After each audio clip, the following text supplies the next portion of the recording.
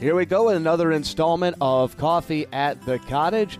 Scott here. We're sitting by the lake in the beautiful cottage that Emily allows us to record the podcast at. And oh boy, you know, at the time of this recording, there's still snow on the ground and whatnot. But soon we'll be able to look out at the beautiful lake again, won't we?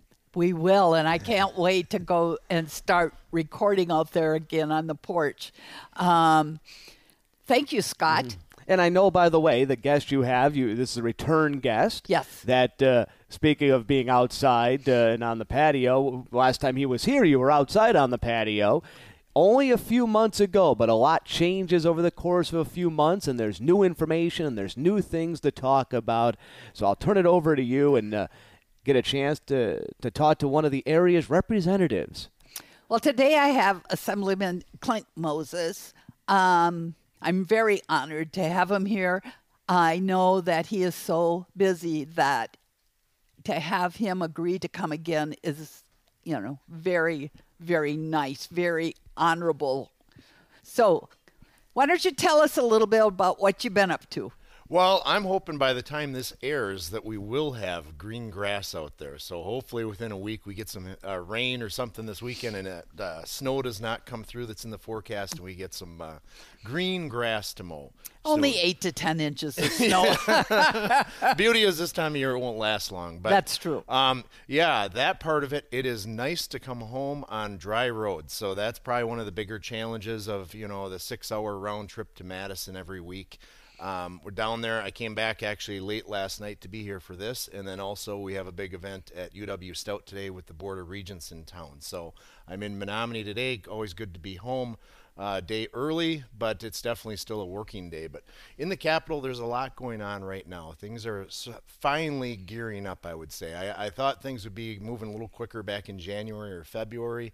But the nature of kind of the outcome of the fall election with Governor Evers returning, well, it's kind of a reset at this point. So right now we're really actively trying to come up with bills that are a little bit more bipartisan than maybe last session. That's very refreshing to hear. Well, and it's kind of senseless at this point to put out thousands and thousands of bills that we know are not going to cross the finish line, that are not going to be signed by the governor and essentially be vetoed. So we are working on bills that hopefully have a little bit more consensus to it. Not to say that, we're in agreement on everything at all. Mm-hmm. Yesterday, actually, I had a brief chance to talk to Governor Evers in the lobby at the hotel because Chippewa Valley Rally was down yesterday. Oh. So the chambers from Eau Claire, Chippewa Falls, and of course the best part of it, Menomonie, was down there. Ashley. So so the governor had spoke to the group before. We had a nice group, actually. I think there's about 80 to maybe as many as 90 people down there this year for it. So that was quite different as well because I was elected in 2020, and with the pandemic, we didn't have those things. It was Zoom in and Zoom out virtual stuff. So it was really neat to see people from our area come down and advocate for the Chippewa Valley.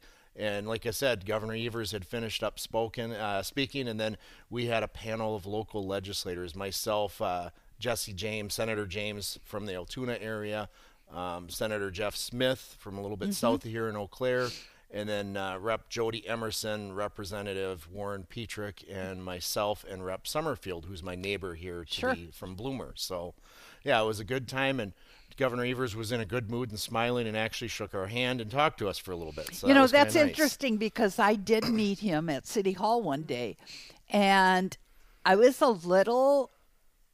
I didn't know what to expect, and he was just the nicest man, so that made me feel pretty good. So I know that you are on several committees, I think 6. How do you work your way? How do you get chosen for those committees? Well, when you first come in as a freshman, a lot of it depends on outgoing members and what spots are available, essentially. So timing is a bit of a factor. Certainly you can ask for, and many of us do ask for things that we're interested in or we have a strong area of expertise. Myself, for instance, I've been in healthcare as a chiropractor for over 20 years. Also small business owner, so I'm interested in those topics.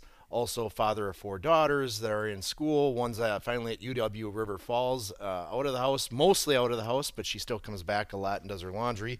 But there you that's go. whole nother topic. So I had to buy a new washer and dryer a couple weeks ago because she's still heavily using it. But so you ask what committees you want to be on.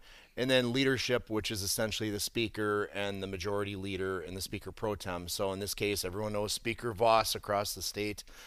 He's been our speaker for 12 years. At the end of the session, will be 14 years. So probably the most recognized representative in the state of Wisconsin.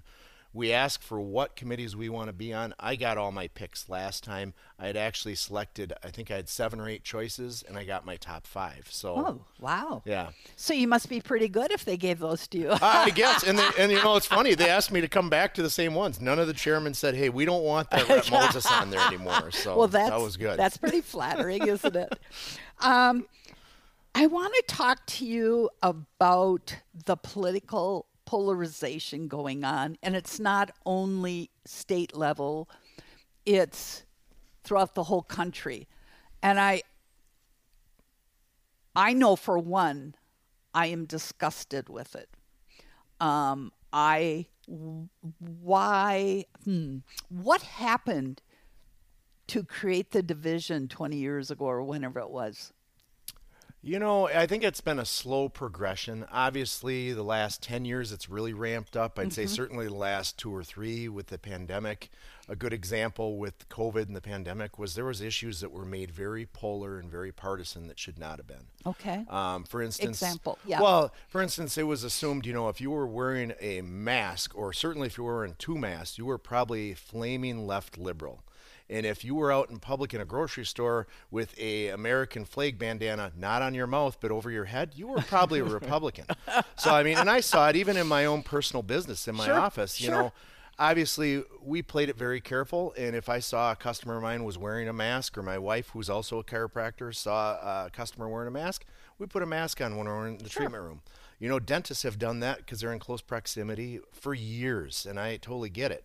But it's very much assumed, and I represent, and in my business anyway, I have people of all different political backgrounds Absolutely. that still come in, even though I do have an R after my name. Yep. They, appreciate and respect the fact I'm still going to try and do the best I can for them, regardless Absolutely. if they voted for me or not. But in the waiting room, it was interesting to see, because you would see people that would come in wearing a mask, and then when they went in the room, they would take it off. So some of it's, I don't know if it was for actual safety or just for messaging, or as they say, basically just making a statement out there of their beliefs and stuff. But yeah, it became very, very political issue and not so much a public health issue. And it should not have been. I think things would have happened much quicker and improved, I should say, much quicker had it not been so political. Right.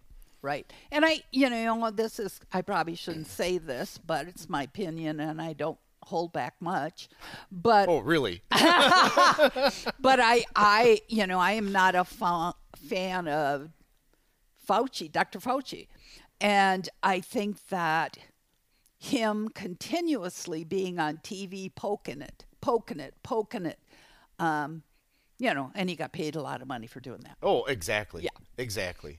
And that became, I obviously feel that was a very partisan move on his part. And that's a problem with a lot of these appointments that are out there, and not just at the federal level, but we see it at the state level too. Fauci obviously appointed by the current administration. We have the same thing. Governor Evers appoints people. Now, I will say, full disclosure, Governor Evers has appointed some actually pretty good qualified people. And same with the previous administration. Governor Walker appointed some very good qualified people. But then you also have what are called kind of placeholders, where they try and find a job for their buddy, or maybe someone loses an election or retires, and all of a sudden you're the commissioner of the railroad or something like that, and that type of thing. And that happens, but I always figure, and I hope, the governor figures this way, you hire really qualified people because they'll make you look good. Yes, exactly. know? Exactly. And, obviously my position, and I don't know if you'll get to the committees and stuff later, but I'm chair of the Health, Aging, and Long-Term Care. So part of my responsibility is to oversee everything that comes through DHS, Department of Health Services. So right now we have an interim director of that, or a deputy director that was promoted to interim. And so far she's doing a good job as far as I can see. But, as of last week, there's what's called clearinghouse rules. So the agencies will make maybe typically they're smaller administrative changes. So far this session, there's been close to 40 clearinghouse rules.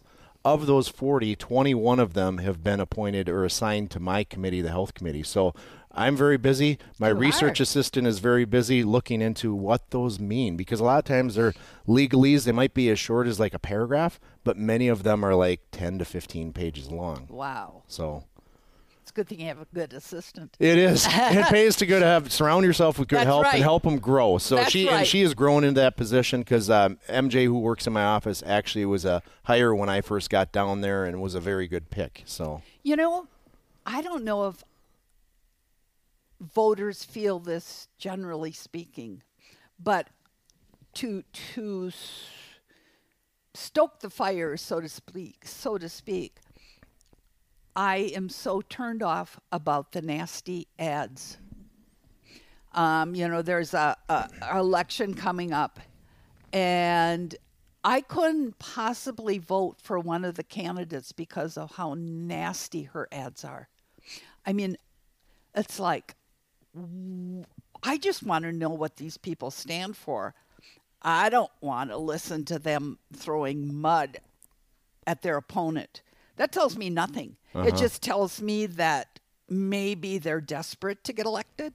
I don't know. Yeah, and it's really unfortunate. We've seen that trend obviously get worse and worse and worse. I mean, I even seen it in my own local election the first time around. Really? But, and I don't excuse it, obviously, but I think a lot of times the candidate loses control of the messaging and what's put out, and you have these big outside groups that are paying for it. I mean, it is probably going to be a historic level of spending on this state Supreme Court race between the two sides combined. And there's all kinds of outside interest groups, obviously pro-choice, pro-life organizations that are kicking in big money because that is at the top of the issues. But there's a lot of issues on the line with this election. So that brings me to my next subject, abortion. Now, I think the way Wisconsin stands right now is there's no abortion that's legal. I think that's pretty extreme in my opinion, but I also think Minnesota is to the other extreme. I would like to see something happen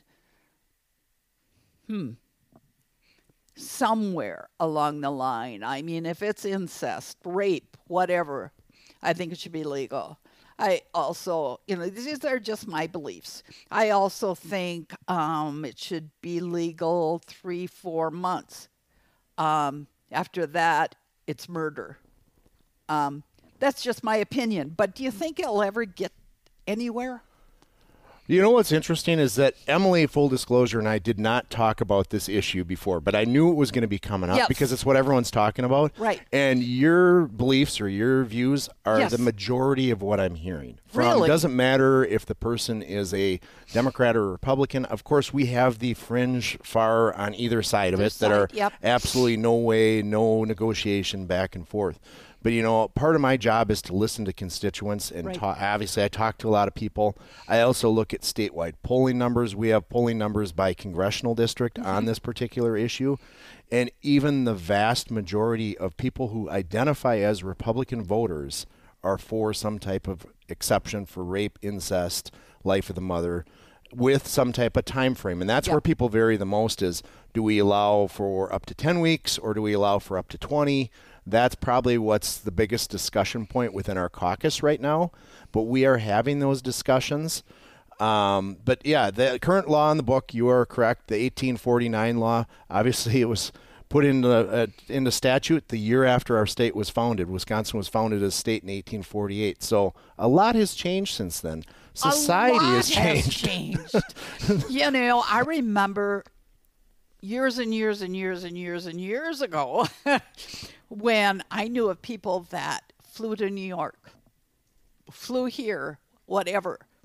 I also worked with someone in California. She was much older, and she had told me that she flew to Cuba to have an abortion. Well, it's going to happen. And so why not make it legal? Why not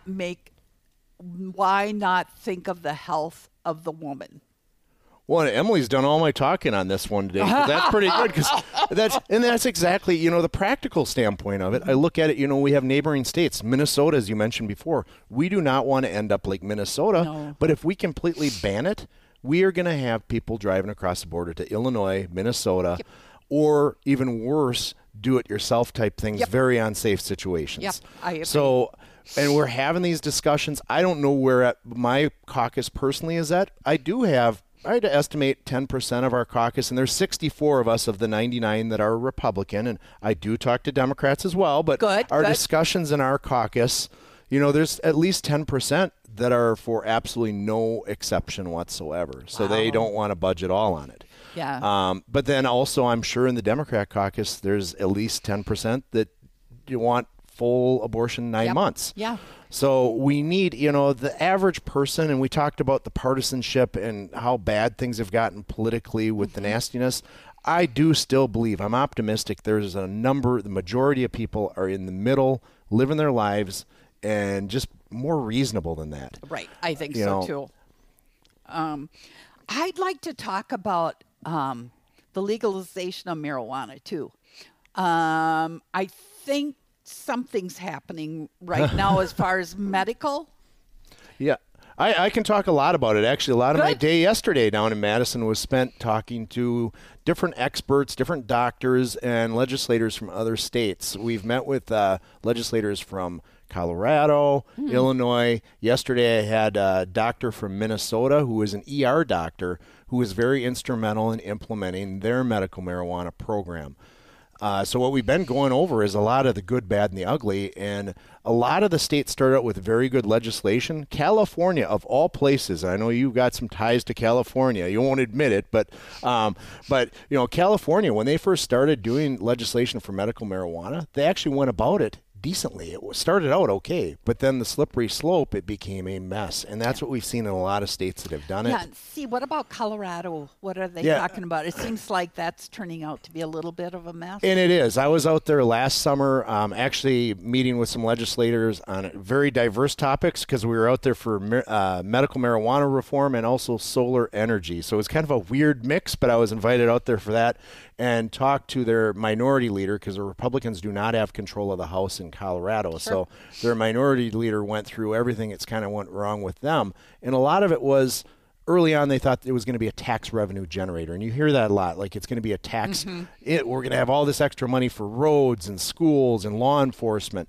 And it really did not pan out that way. Another good example, like yesterday I said I met with Minnesota. Minnesota is just now breaking even on their cost for implementing medical marijuana. Now, they try to provide it fairly cheap. It's tax-free. The patient has to pay, I believe it's $200 for a medical marijuana card, a permit essentially. Okay, and then they do have a situation, because I asked about for hardship, what about if you've got a Medicaid patient or a person that's on disability that can't afford the $200? They do have a plan for that, but they make most of the revenue on selling the permit for it. And then they have one undisclosed growing facility that's owned by the state of Minnesota that produces everything. It's an enclosed greenhouse with obviously security and stuff around it. Oh, I bet there's a lot of security. Yep. And then they have 8 dispensaries that are all state-owned. One for each congressional district is how they do it. And that's kind of the direction we're going. I'm in an interesting spot because I'm part of a task force working on the assembly side by Speaker Voss had appointed me to that. And we're having discussions about what direction. So I'm listening to constituents, and also Mary Fezkowski, who is a senator. Try saying that last name really fast. Mary Fezkowski. I'm not saying she's from up slow. and she's from up in like the Rhinelander, Tomahawk area up in there. She is a very strong influencer in the Senate, and she is working on a bill as well. So we're trying to come together and get something that the Assembly and the Senate can agree on. The other thing, just like a lot of issues, it's going to be probably too little for some people and too much for others, because there's certainly some that don't want any, and then there's others that want full-on marijuana on every street corner, basically. Yeah. I wouldn't go that far. Full disclosure, I've never done that, but I or really... you didn't inhale. Is that what they say? Yeah, right. But, I think that rather than making criminals out of people for smoking a joint or whatever, it's kind of crazy. Now, can you lace a joint with fentanyl? Oh, I'm glad you brought this up, because this is really the thing that teeter-tottered me over the edge on this, because I was kind of on the fence before, but, we've had a couple instances of bad drug overdose with young people right here in Menomonie. We've had in the last 6 or 8 months 2 young people that I know of. One of them was close to one of my daughters, actually, laced fentanyl in marijuana. Wow. And this was a good family, overall pretty good kid, so it can happen to anybody. So fentanyl is a huge, huge issue. It doesn't take very much for a person to overdose on, very small quantities, and that would be part of the trying to make a safe, state-tested form of medical marijuana. Now, of course, there's still going to be illicit drugs out there, which, hey, if I was in the federal government, I'd probably be working on closing down the southern border, but I'm not talking between Illinois and Wisconsin. I know. I'm all about that, too. Build the walls. What that kind of leads me to Project Hope. Oh, I knew that's where you were going. And I believe it started in Menomonie. It did, yep. And I believe our Mayor Knack and Chief Atkinson are instrumental in getting it going and going to different counties and talking about it and everything.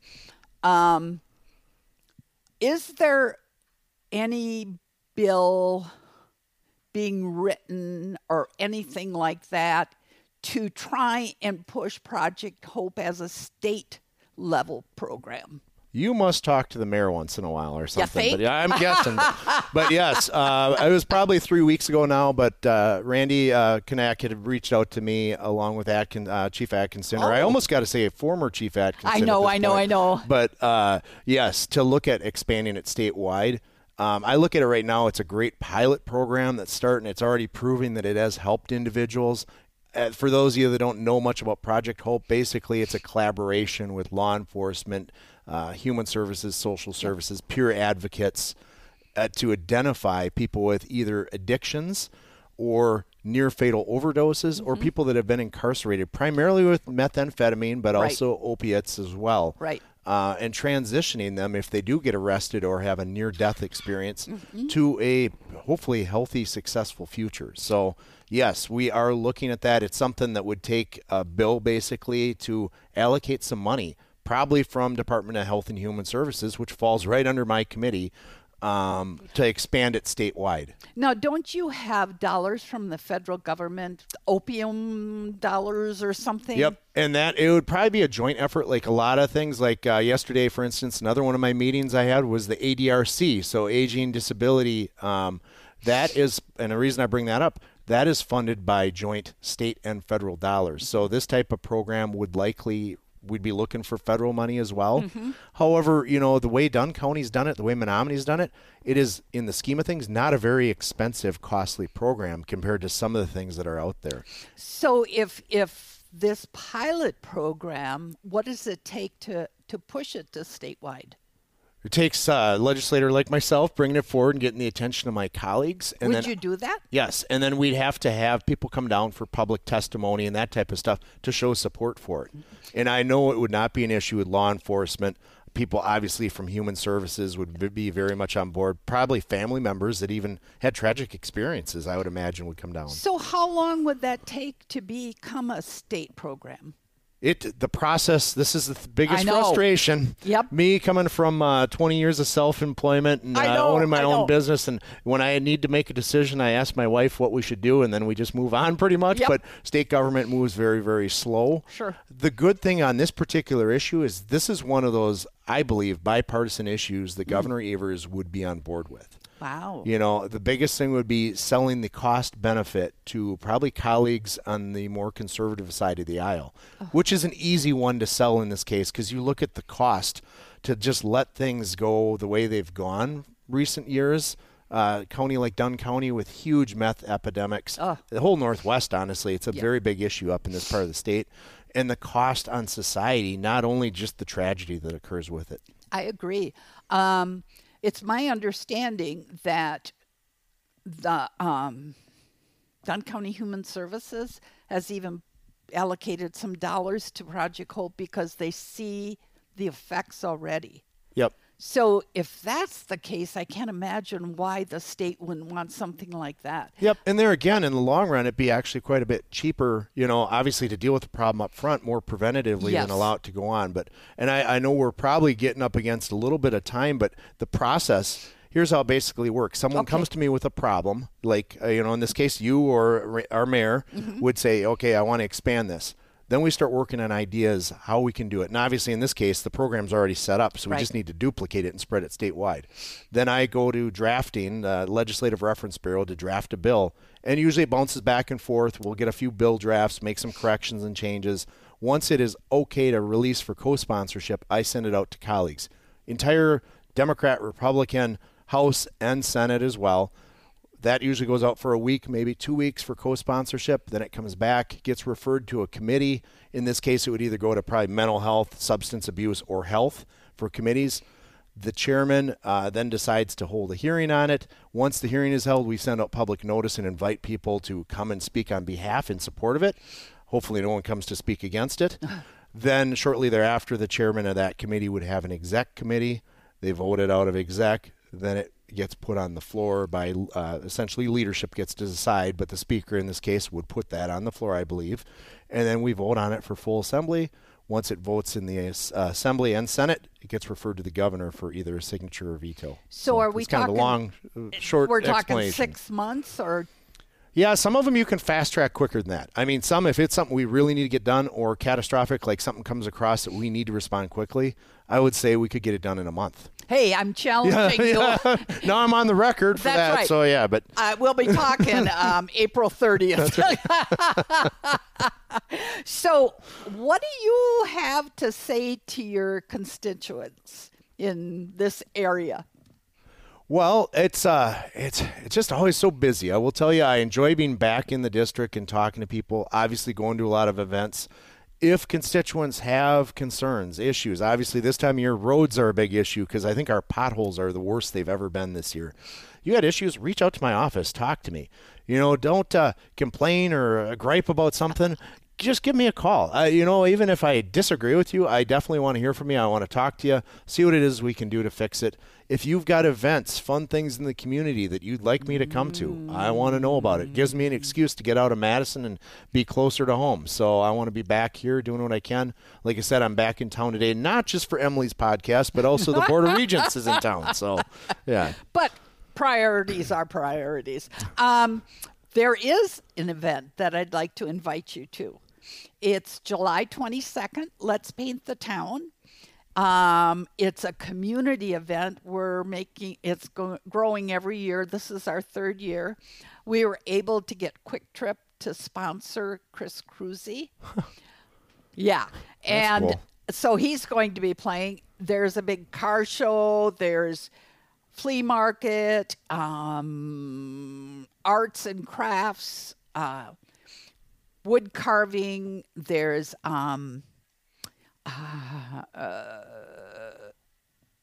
tons of stuff. It's so much for the kids and families. There's no alcohol unless you want to go over on Main Street.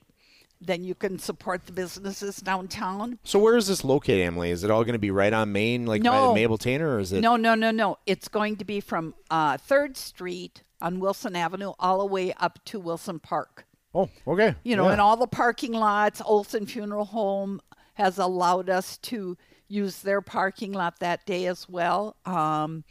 It's a food court. It's going to be amazing this year. And the date is again? July 22nd from 10 o'clock to 5. The good thing is we should be done with the state budget by then. I'm hoping we're voting on that the week before the 4th of July. So Fabulous, yes. And it starts out in the band shell with Ludington Guard Band. We'll have entertainment. There's playground stuff for kids. One of the churches, Cedar Brook Church, is donating that. It's going to be amazing. It's great for families, adults, anyone that wants to attend. And it's even better because it's not campaign season this year. Good. You can enjoy yourself. Well, I want to thank you for being here. It's been a real pleasure. Thank you. We always run out of time so quickly. We do. Till next time. Yep. Thank you.